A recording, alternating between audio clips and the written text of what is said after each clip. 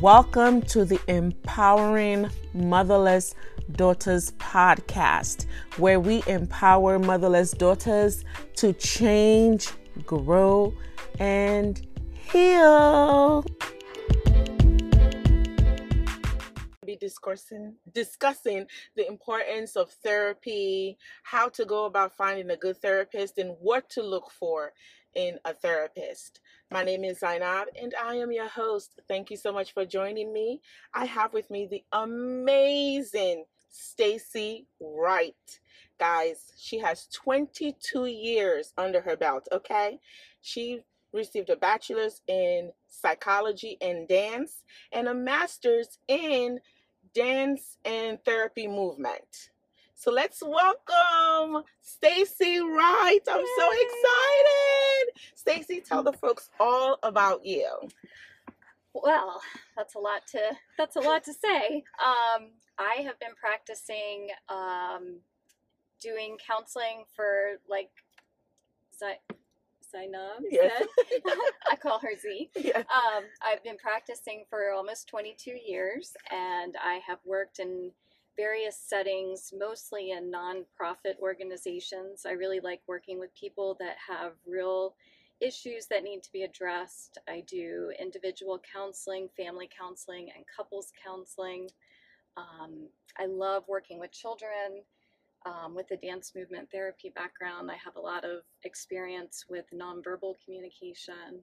So I like working with even autistic children that can't use speech to help them with their treatment goals. Oh, that's exciting. So is that your specialty, like autistic children, or what would you say your specialty is? Well, I started out specializing in children because at that point I was really young and I had no life experience. So they were definitely where I liked being. I liked playing with them, getting on the floor with them. I still do that. Oh, wow. But I do like the variety. I like working with adults and Okay. teenagers and couples. Couples are challenging, but I do enjoy variety. Okay. That's good. So how did you know you wanted to become a therapist? When? So that's interesting. When I was 13, I was dancing. I was training to be a professional ballerina. Oh, wow. And my parents sent me down to North Carolina School of the Arts. I was born and raised in Delaware. And I went down there and I had this feeling about going into the library, which kids probably don't do as much these days. They do everything electronically. Google. But I went into the library and I asked the librarian for a book on dance and people because I loved to dance and I loved people. Really? So she turned me on to dance movement therapy. And then from 13 on, I was like, that's it. That's what I want to do. Oh, wow. That's what I feel excited about. And that's why I pursued dance movement therapy. My master's degree is a specialty. So I have 65 plus hours, not a standard master's degree. I have a lot more training than most because I have more of a specialty. Okay.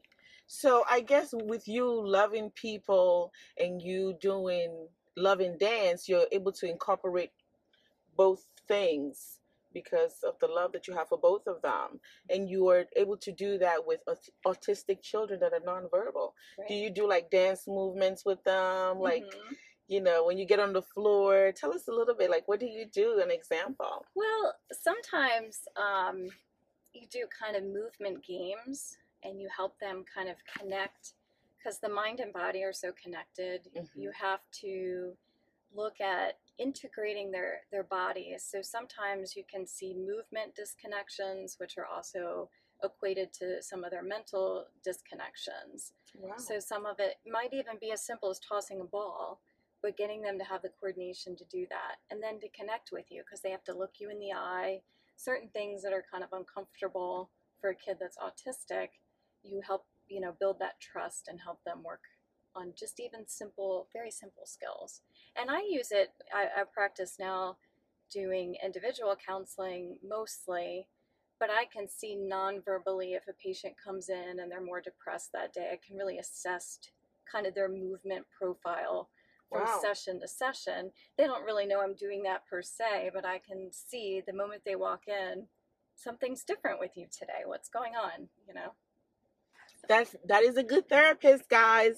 Someone that can sense your body language and kind of get a feel of what is going on with you without you even having to speak or say anything that's going on. They can kind of feel you. So we will talk about what to look for in a good therapist, and that is one of them. Just a hint, okay? So now I want you to describe or kind of explain to my audience, like, what is therapy all about? Because a lot of people are afraid of it. They have trust issues. They're like, why should I go to a stranger and tell them my business? And for me, I always tell people a therapist is like a girlfriend that I pay to keep my business confidential. So what would you say? Well, I think they're more objective. I think it is a little awkward the first session you go into. I even, after all these years, I feel anxiety when people come to me because I feel like they're interviewing me, and they have to feel connected to me. If they're, I always tell them to trust their gut. If their gut doesn't feel right, then it might not be a good fit. So I think it's really important that, you know, the relationship and the connection with the therapist, I think, is most important. And that you can kind of gauge at the first session. You can kind of feel it in your body, like, is this person going to be okay or not okay? Because it's not always a good fit, and it might not even be personal. It just might be one person might do better with a male therapist versus a female therapist. I've had young boys have crushes on me, so it doesn't work. So it's, you know, it's not even personal, but it's finding that person that you can really connect with and feel safe with. I mean, I think you have to feel a sense of safety and comfort with that person. That is a good one, guys. Feeling safety, feeling connected with the person. And, you know, when you go to see a therapist, you are interviewing them. Please understand that. And if it doesn't work the first time, you are not obligated to go back to that person. To find a good therapist is literally doing research on that therapist. You have to know their credential. Well, that's going to get us into our next question. What credentials should people look for when seeking a therapist? I think you definitely should look for a licensed practitioner, and that can look different. It can be a licensed psychologist, it can be a licensed professional counselor of mental health, which is my credential, or a licensed clinical social worker. They have to meet board requirements, and they have to have continuing education, you know, every 2 years, like 40 credits worth. So they're usually a little bit more, you know, seasoned kind of people. And you can't even get your license until after 2 years of doing some work. So someone fresh out of college or grad school might not be the best person. Not saying they won't get better, but someone that has a little bit more experience, more seasoned, you know. That makes sense. So when you're looking for a therapist, just like what Stacy said, is you need to look for someone that is licensed, a licensed professional counselor, that has a master's degree in counseling, psychology, or a related field. You know, a licensed clinical social worker, a licensed social worker. So I hope that the thing to remember here is that they have to be a licensed person, you know, with experience. And you can research this online. You can go to their website to kind of find out, or you can also go to the website. Is a directory file. It's called the therapist website online, or a directory file, to see what they are saying about this person, their expertise, or Department of Consumer Affairs website for your state. I hope I'm clear. I know I just kind of have like a little moment there, but let me say this again. A therapist that is credentialed, you can find this information at the Department of Consumer Affairs website for your state, okay? Now, if someone that has trauma, because a lot of my audience, they have experienced trauma, whether it's rejection, it's abuse, it's neglect, abandonment, and they're not sure who to go to. When I post this online on Facebook and I'm like, I am going to be interviewing Stacy. If you guys have any questions, a lot of them were thought I was asking for their personal information, and I can sense their fear. Like, oh, I don't want to talk to this therapist. I don't know this therapist. But if someone has trauma, should they be looking for a specific therapist? And who should that be? A lot of people have trauma focused training. Okay. So there's trauma focused therapists that have a little bit more training. And some people definitely just specialize in trauma work or abuse. Okay. So I think it's real important to get their background, just like you asked me mine. You know, it's good to know your therapist and know what their credentials are, what their specialties are, what they're comfortable with. You know, some therapists aren't comfortable with doing that kind of work. Although most therapists end up having to become specialists in that, because that's a great deal of what we end up working with. Even if they come in with different issues, there's sometimes often an underlying trauma that they're sort of kind of hiding and not really wanting to, well, let me figure out why I'm, you know, being obsessive compulsive about something, or why I'm so depressed. And then you find out as they get safer in the treatment, oh, well, you know, this happened to me when I was a child, or this is, you know, the issues I have with abandonment, or whatever the case may be. As they become more comfortable and safe, it's almost like an onion. I feel like you peel back the layers. And I think if somebody's coming to therapy, they don't have to go right to the core of the onion. They can start out on the outer layer and work their way in, you know, as they feel more comfortable with the therapist and the process. I did not know that. I did not know that. I thought I had to like present my core issues to start the work. I did not know it's like an onion that you peel. So guys, I just learned something new. See, I learn every day. I am just like you. But talking about what is it, compulsive behavior? I do have a compulsive behavior, which is I'm constantly locking doors. And I think that stems from my childhood, because I wasn't protected as a child. And I always feel like it's my responsibility to protect me and keep me safe. So it doesn't matter where I go, I have to make sure the doors are locked. I have to make sure that there's safety, I'm secured. It doesn't matter who I'm with. I could be with 100 people. And I'm like, why? I never knew that I had a compulsion till I went to college in New York. Oh my gosh, my roommates, they wanted to kill me because I always had to make sure the doors were locked. And if I have checked the door, you better not go out. You know, but I did not know that it was a behavior because of my issues. But when I started reading and going to therapy, and I was like, oh, I do have a problem. And I don't know how to get rid of that one. I can tell you, I don't know how to get rid of it. And I haven't discussed it in therapy.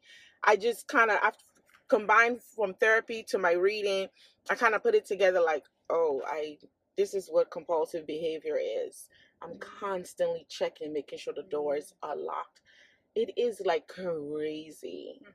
I cannot rest until I make sure it is. And that's really important in therapy. If you come in, I try to make my office space very comforting and calm, and because that's the first thing that a therapist has to provide is safety. So if you're not, you know, you get in this office and you're not feeling comfortable or safe, now you have to let a little bit of discomfort is going to be normal. Right. You know, but if you're not feeling safe, and if that environment's not provided to you, it may be, okay, try the next person on your list, because that might not be the right person, match, you know? Okay. So now that we've talked about what should we look for when we're looking for a good therapist, so my thing here is, what are the techniques? What different types of techniques are there? Because I had someone talk to me about cognitive-based therapy, mindfulness-based stress reduction, acceptance therapy, commitment therapy. And I'm like, what are these things? So most therapists that you go to have a very eclectic approach. Okay. So they've been trained in a lot of different things. So I have been trained in most of the ones that you've mentioned. And sometimes, like right now, mindfulness is a really big thing for anxiety and depression. So that's like, I was trained last year in that for 8 weeks. And actually, I was trained in that years ago, but it's become really recognized by insurance companies and by clinicians that it can really help with that anxiety response, or if you're prone to like panic attacks or something like that. There's a lot of benefit in that. I meditate every day. I find it helps me. I'm an anxious person, I won't lie. It helps ground me. It helps me feel, like I can tackle the day or whatever's going to come to me. Cognitive behavioral therapy is really kind of changing your thought patterns, kind of sometimes we have kind of faulty thinking about things. So a therapist can kind of say, I think you ought to look at this from a different perspective, or have you looked at it through this lens? Like, how about looking at it from this angle? Sometimes we have trouble looking from a different angle about our own issue. So they can help us look at like, oh, okay, I didn't think of it that way. That makes a lot of sense. And I think that's a lot of, in therapy, I think, my clients, they'll say it to me out loud and then they hear it differently instead of it being in your head. I see. And then they say it, they're like, oh, I didn't think of it that way. Or when I say it, I hear it differently. So sometimes I like to do client-centered therapy, client-centered approach, which is, if you looked up Carl Rogers, he's very much like reflecting back to the client what they've said. And that's really powerful. You can't, eclectic is good. Doing one solid approach all the time might not always suit the needs of your patient or your client. But client-centered, you reflect back to the person a lot. And it's really sometimes powerful to hear yourself from this other person, that, is just kind of reflecting it back to you to say, hey, this is what you're saying to me. And then you go, oh gosh, why am I saying that? It's kind of like stepping outside of you or the situation and just seeing things like an outsider. That gives you a different perspective. And I know for me, I've learned a lot about myself and my behaviors based on stepping outside of the situation and stepping outside of me. Because a lot of times we're so into our thoughts and into just our emotions that we're not able to see that there could be another way to address the situation. There could be, sometimes we write scripts in our head that are not real. Our feelings are not always true, our thoughts are not always true. So it is our responsibility to kind of look at things from a different angle. That doesn't mean that you are dismissing you. It only means that you are just kind of looking at things on a bigger perspective, looking at it from a big picture, the whole picture. It helps a lot when you do that. So I hope that makes sense for you guys. I am learning myself with this whole therapy and my journey. This journey is very, very hard. And I want you to be kind to you as you go through this journey. Please make no mistake. It's not always going to be great. It's not always going to be peachy. You're going to have good days. You're going to have bad days. But that is why therapy is there. You have a good therapist. You're able to connect with them. You're able to be safe and vulnerable with your therapist. So much can come out of that. But the first thing is you need to find someone that is for you. A therapist that is for you, the goal that you're trying to achieve in therapy. So let's talk about now, we're going to narrow it down. After you've decided what approach or technique you want from your therapist, you've narrowed it down. Another thing that you can do is kind of interview the therapist. You interview them before. Is that something that is a norm in the in your field? I don't do a whole lot of that. At this point in my career, I have a lot of people that are referred to me. So, but I always welcome that. If somebody wanted to call and talk to me before, let's say, having their child seen by me, sometimes I think it gives them just a little comfort of, okay, this is who my kid's going to talk to. I would say that might be a red flag if that therapist isn't willing to talk to you ahead of time. Ooh. I think, that says a little bit about them. Um, because we're on our own journey too. I don't think any of us have completely arrived, so. I don't think anyone ever does. You So, just continue to evolve, right. So I think that's fine. That's probably not a norm in my practice. People come in. However, that again, like we already said, that first appointment is really telling. Do you feel safe with me? Do I feel safe with you? I always give my clients kind of that out. Like, if we're not a good fit, let's find you someone else. It doesn't have to be personal. So if it's not good, let's get you with the right person that you feel comfortable with. That is awesome. Oh my gosh, that is so awesome, because it's like you're not putting pressure on, the patient, Mm-hmm. and that's not fair to the patient. If you have a therapist that is putting pressure on you to choose them, that is not the right therapist for you. Mm-hmm. I'm just saying, Mm-hmm. okay? So now we're going to talk about a good thing to look for in a therapist, and I think we've kind of hint several times about it, is someone that listens to you. They don't put pressure on you. What would you say?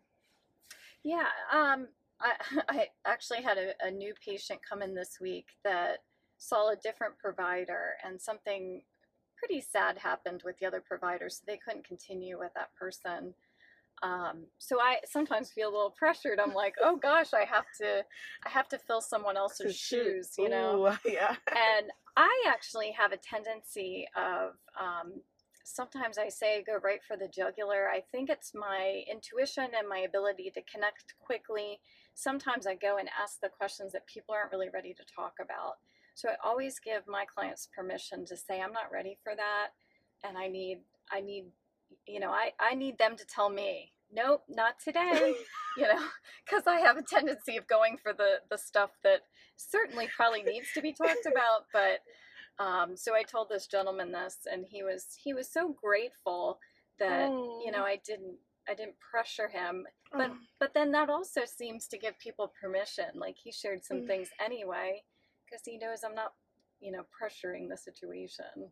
Oh, that is so, that makes me want to cry, because for someone to feel like, to have that appreciation, that means that it must have touched them to the core. Yeah. They probably have not experienced that too many times. So just kind of tell them, like, listen, you tell me how this goes, because this is your healing journey. It's what you're doing. Absolutely. Yeah, that is so awesome. Yeah. I love that. When it becomes the therapist agenda versus the patient's, I don't think that's a good thing. It has to be the patient or client's, it has to be their agenda. It has to be, not that we just sit and talk about the weather every session. We have to move a little bit, but I think it has to be at their pace, because if it's at my pace, they may drop out of treatment because they feel too pressured. And I think, for your listeners, it's okay to say, I'm not ready for that. Or I hear you, if the therapist is asking a question, it's okay to say, I'm not quite there yet. Can we talk about that at another time? I am learning, guys. I am learning. I'm just like you, because I have had experiences, but we're going to get into that now, which is signs of a bad therapist. Now, tell me, what are your signs of a bad therapist? Because I have some that I research in my experience, of course. Well, and I think you have this one. When you go in and a therapist is using the session for themselves, and they're talking too much about their personal issues, that is a big no-no.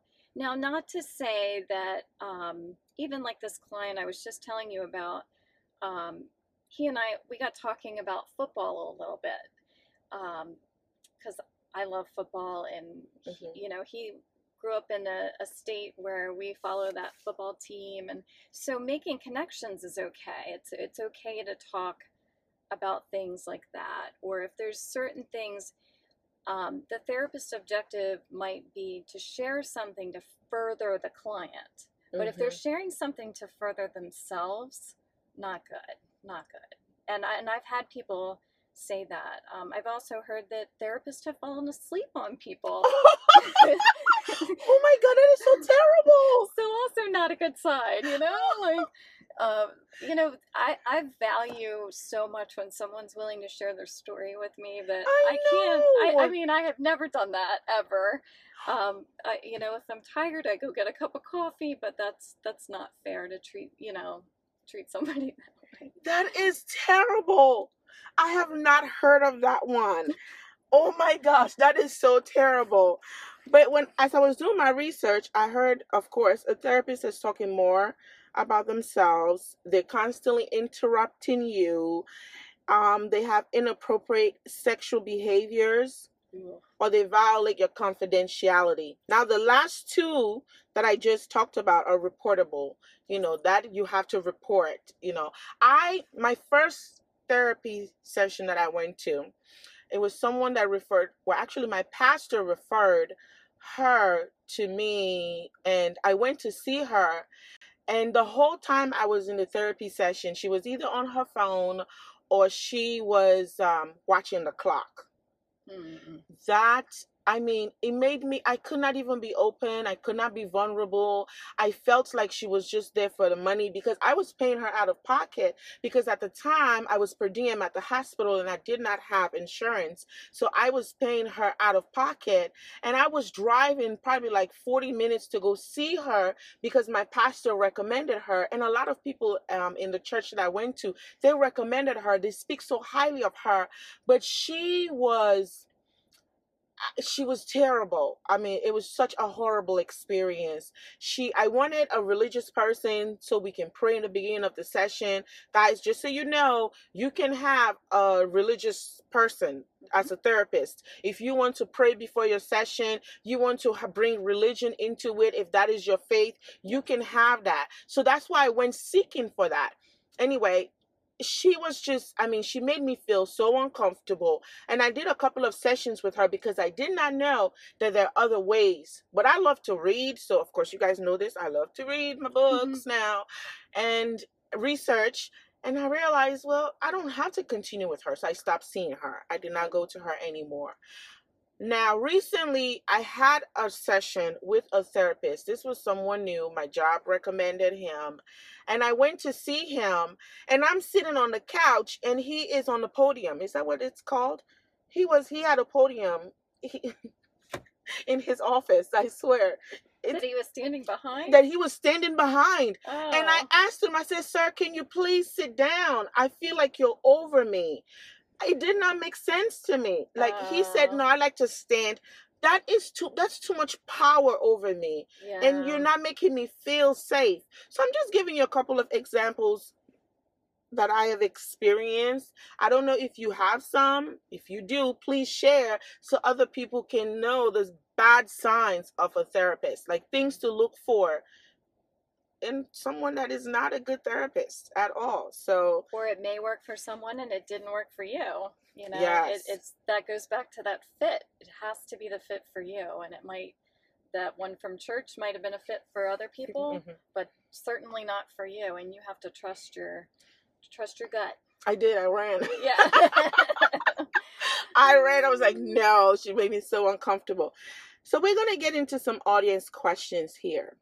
The first one comes from my boss lady, well, my ex-boss lady, Sonia Stover.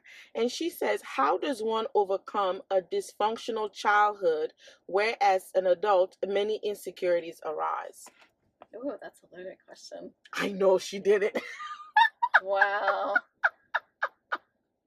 Well, I guess that's where in therapy you can kind of process those interactions.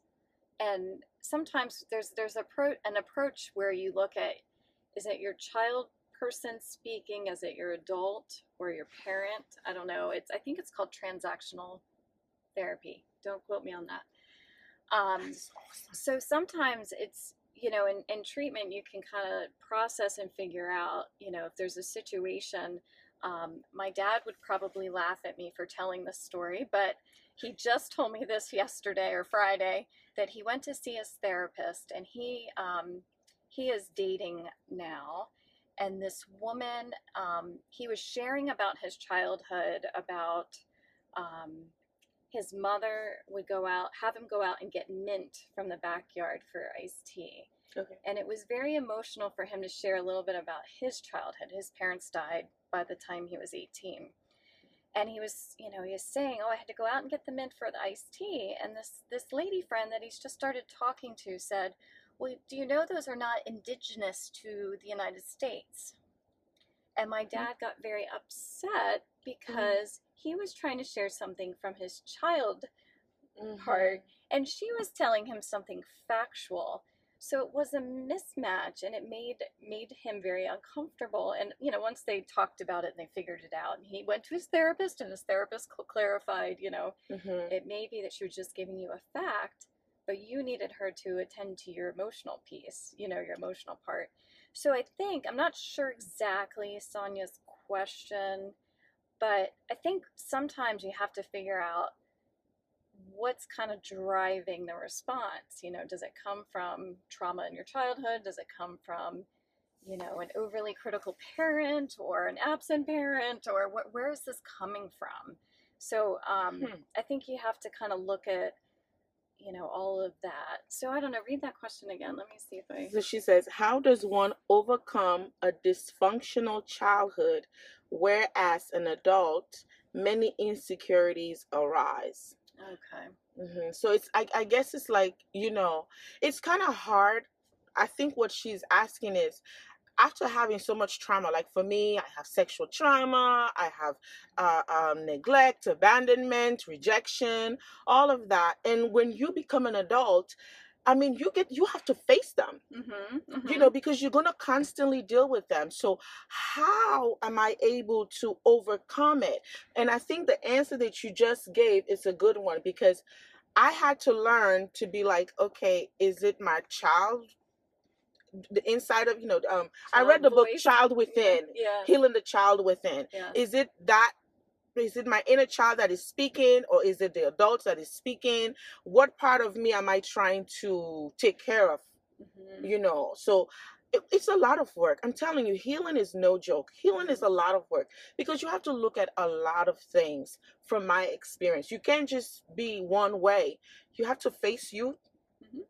Because even though you may have had all these issues as a child, that does not mean that when you're an adult now, it's okay for you to behave a certain way to other people or to be a certain way. So I think what she wants to know is, how do you overcome it? And I think your answer is pretty much, you have to see what part of you is speaking. Right. And probably to exercise boundaries too. If somebody is in a place that's not comfortable, I think that's a huge amount of work I do with people, is boundaries, and so big. Teaching them to, I'm not comfortable with what you're saying to me, or I'm not, that's making me feel a certain way. And overcome is a strong word for me, because I think a lot of times we have to, when I work with people in trauma, I feel like I'm integrating them, and I feel like I often tell them, let's try to get the trauma in the attic of your mind, because I don't think trauma goes away. So instead of it staring you right in the front of your face all the time, let's see if we can push it back to the attic. So it's still there. So I struggle with overcoming. I think we can have better understanding of ourselves, so we can handle interactions better. And I think there is healing. Don't misunderstand. But I think we're all triggered at times, and I think even the best of the best in dealing in trauma work, they can still get triggered by, if they have a sexual abuse history or any history. I remember going to one training, and this lady, she explained that she got off the airplane and there was a smell in the air, and it triggered her, and she had to cancel the workshop. She couldn't present. So I think there's a certain amount of being really fair with yourself, and just saying, today's not the day. I'm not doing too well today, and being very patient with yourself. I love that. I'm going to remember that. Today's not the day. I'll tell that to myself, because this journey, like I said, it's not easy, and I have my ups and my downs, my ups and my downs. It's a roller coaster. You just keep going. But when I go down, I recognize that I'm down and I seek the help that I need. Yeah. Definitely. So, let's see. I have another question. And this one comes from Sandra Gobel. I hope I'm saying that right, Sandra. Forgive me. But her question is, can therapy stop the pain for not being loved by a toxic mother? That's an awesome question. Mm-hmm. I think a lot of times I would like to say yes to that question. I'm working with a gentleman right now. I've been working with him for years, and we had such a breakthrough this week. I really, I'm very emotional. I started to cry, and it was funny because when I look at nonverbals, he always sat in this one chair in my office, and I mean, it's everybody has their chair in the office, which is really funny. He sat somewhere else, so I knew that session was going to be different. Mm-hmm. And he is always, his mother died when he was young, and he has always struggled with relationships with females and really kind of figuring out kind of what direction to go in. He needs a lot of nurturing, but he never really got that from his mom. So I think sometimes the therapist kind of becomes that role in your life that you don't have. Mm-hmm. Sometimes that support system. Yeah, exactly. That's exactly the word he used. Now you got to be careful with that. The therapist should not become the mother. Yes. But we can be in that role of helping fix some of that, some of those, skewed thought patterns or, toxic relationships. That's the key word everybody I feel like is using right now is toxicity in relationships. So I think there can be some really powerful ways to kind of navigate that. And because therapy is objective and non-judgmental and safe, all the things we keep saying over and over, you can do that so beautifully in a therapy session and when you have that rapport with your counselor. Yeah. And he's actually planning on moving. This patient's going to move to Georgia, I think. And I think he's good. Like, it's going to be okay, And that is so true.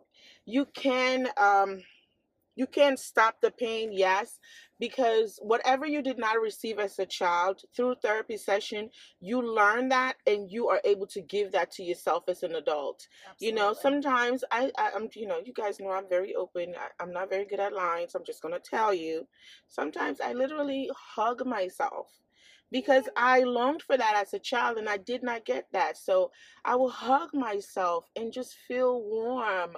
And if I want something, I go out and get it. I'm not saying that I spend, I'm particular about my finances too. So I don't go crazy, but I take care of my needs. I listen to my body. I listen to what sometimes our body tells us what it's craving. When I'm having anxiety, I know that it's a thought that's making me feel unsafe. So then I start telling myself I am safe. I start maybe I will go out for a walk. I will meditate so I become aware of my environment and know that yes, I am safe. And that is something I give myself because no one told me that as a child. No one kept me safe when I was a kid. No one was looking out for me. Till this day, I don't have that relationship with my mother. And that is because I chose to have a non-existent relationship with her for my health, for my well-being. So you can heal. When I think about my mother, I don't feel anger. I don't feel resentment because I am okay. I feel good about me. And that is a lot of work, people. It is a lot of work. I work on myself every day. It is a daily activity. It's not a one thing and you're done. It's a daily activity. You have to apply information or knowledge without application is dead. It's pretty much pointless. If you have the information and you don't apply it in your life. So I hope that she has answered your question. And I am just giving you my experience from that. Okay, Sandra? Another question is, why are our mothers this way? Why are they so toxic? And this is from Liz Torres. I often say for everything in this world, every career, um, even if you were working at McDonald's, you get training. Mm-hmm. We don't have to get training to be a parent. No. There is no application process. There is no.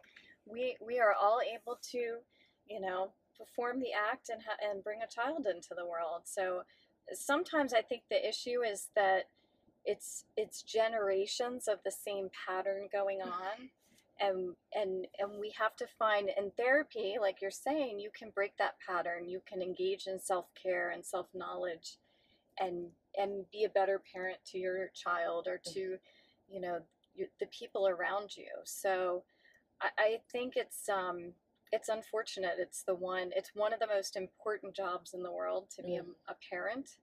Yes. But there's no prerequisite for that. And then there's perfectly wonderful people in this world that can't have children. So it's often, you can get into a very, if you're a religious person, spiritual, quandary. Like, why does this happen? But I think you can learn from your experience, and it can make you a better person. I'm sure it's made you a better person. They know all about me. I was a very angry, resentful, just bitter person.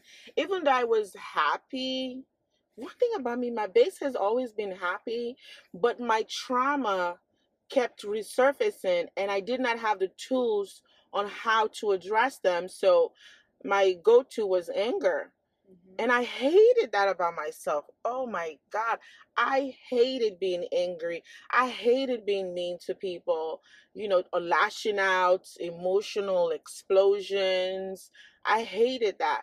And from that, I decided I want to be a better person. I've always seek to be a better person. It's something I've always been searching for. I just did not know that I needed a spiritual grounding and therapy to be able to accomplish that.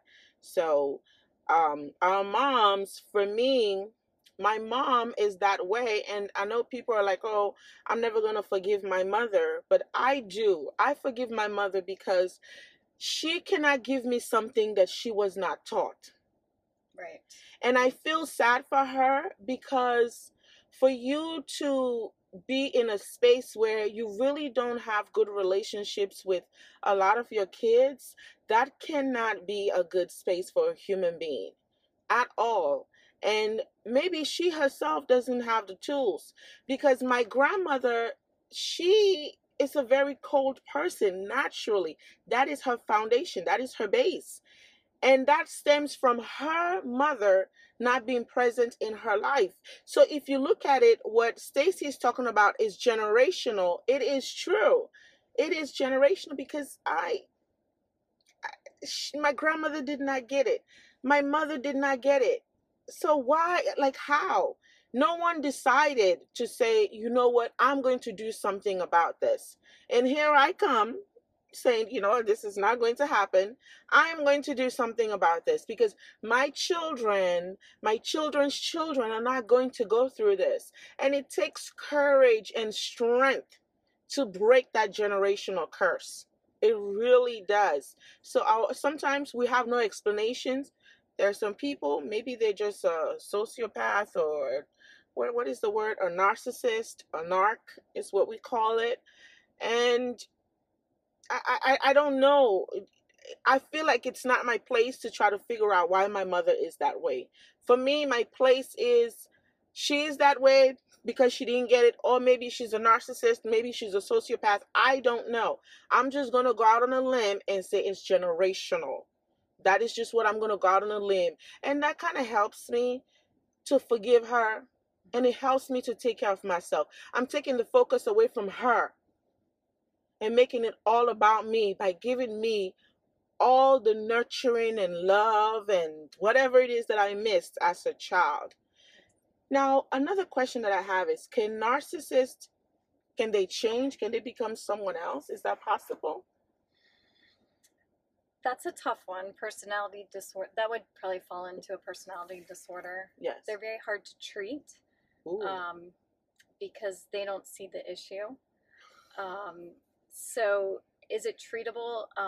We say yes, but it's difficult. It's difficult because that person has to be, like we're talking about in therapy, you have to be vulnerable, you have to be humble, you have to be willing to look at yourself.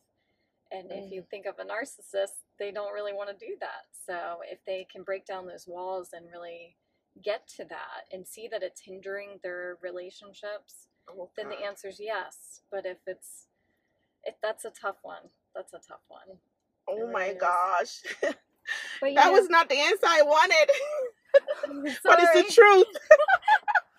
But the healing process, I just wanted to say, I feel like my clients really arrive when they get to the place where the anger is not the primary and the forgiveness is. I do this thing called a healing letter exercise, and it talks about, I can get you a copy of it. It talks about all the different things, the hurt, the anger, the sadness, the things that this person has done.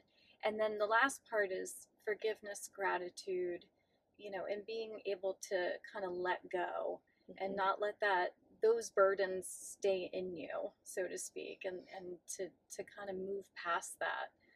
We can't change other people. We can only change ourselves. So, you can use your story to make you better. You can grow and you can change and journey. I love, my favorite quote is, life is a journey, not a destination. We continue to journey.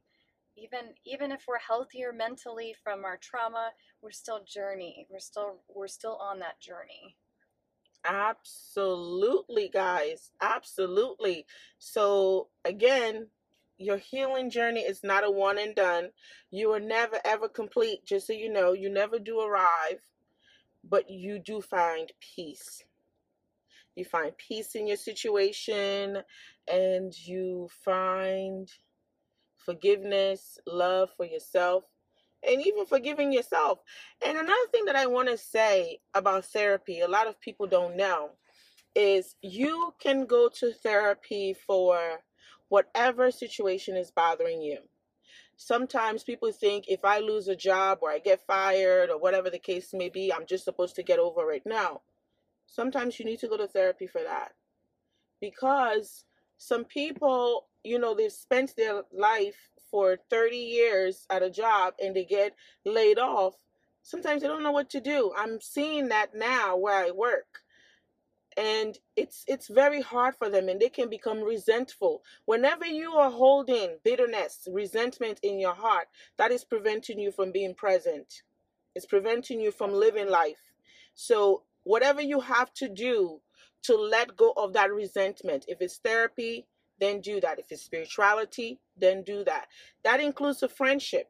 If you lose a friendship, if you lose a relationship, any kind of relationship that matters to you, that you lose, and it leaves you confused, lost, bitter, whatever, I want you to know, bitterness is just disease in your body. You don't want that. As a nurse speaking, you don't want that in your body, because once bitterness starts, it manifests physically into a whole lot of other things. Until next time, Stacy, what do you want to say before we go? Thank you for having me. I'm so excited. I hope this gives everyone some guidance, and I hope you all trust your journey. You will get where you want. Thank you. Thank you. Oh my gosh, this has been so awesome. I met Stacy a couple of months ago, and it has been a privilege knowing her. She's been so awesome, and she's just been so supportive of this whole process. So I thank you for being here. Absolutely. Taking the time out of your busy day to spend it with me. Definitely. And until next time, guys, I want you to be so good to yourself. Be so loving, be so kind, and be patient, because you deserve all the good things the world has to give you. But you must be open and create space in your heart to receive that. Okay?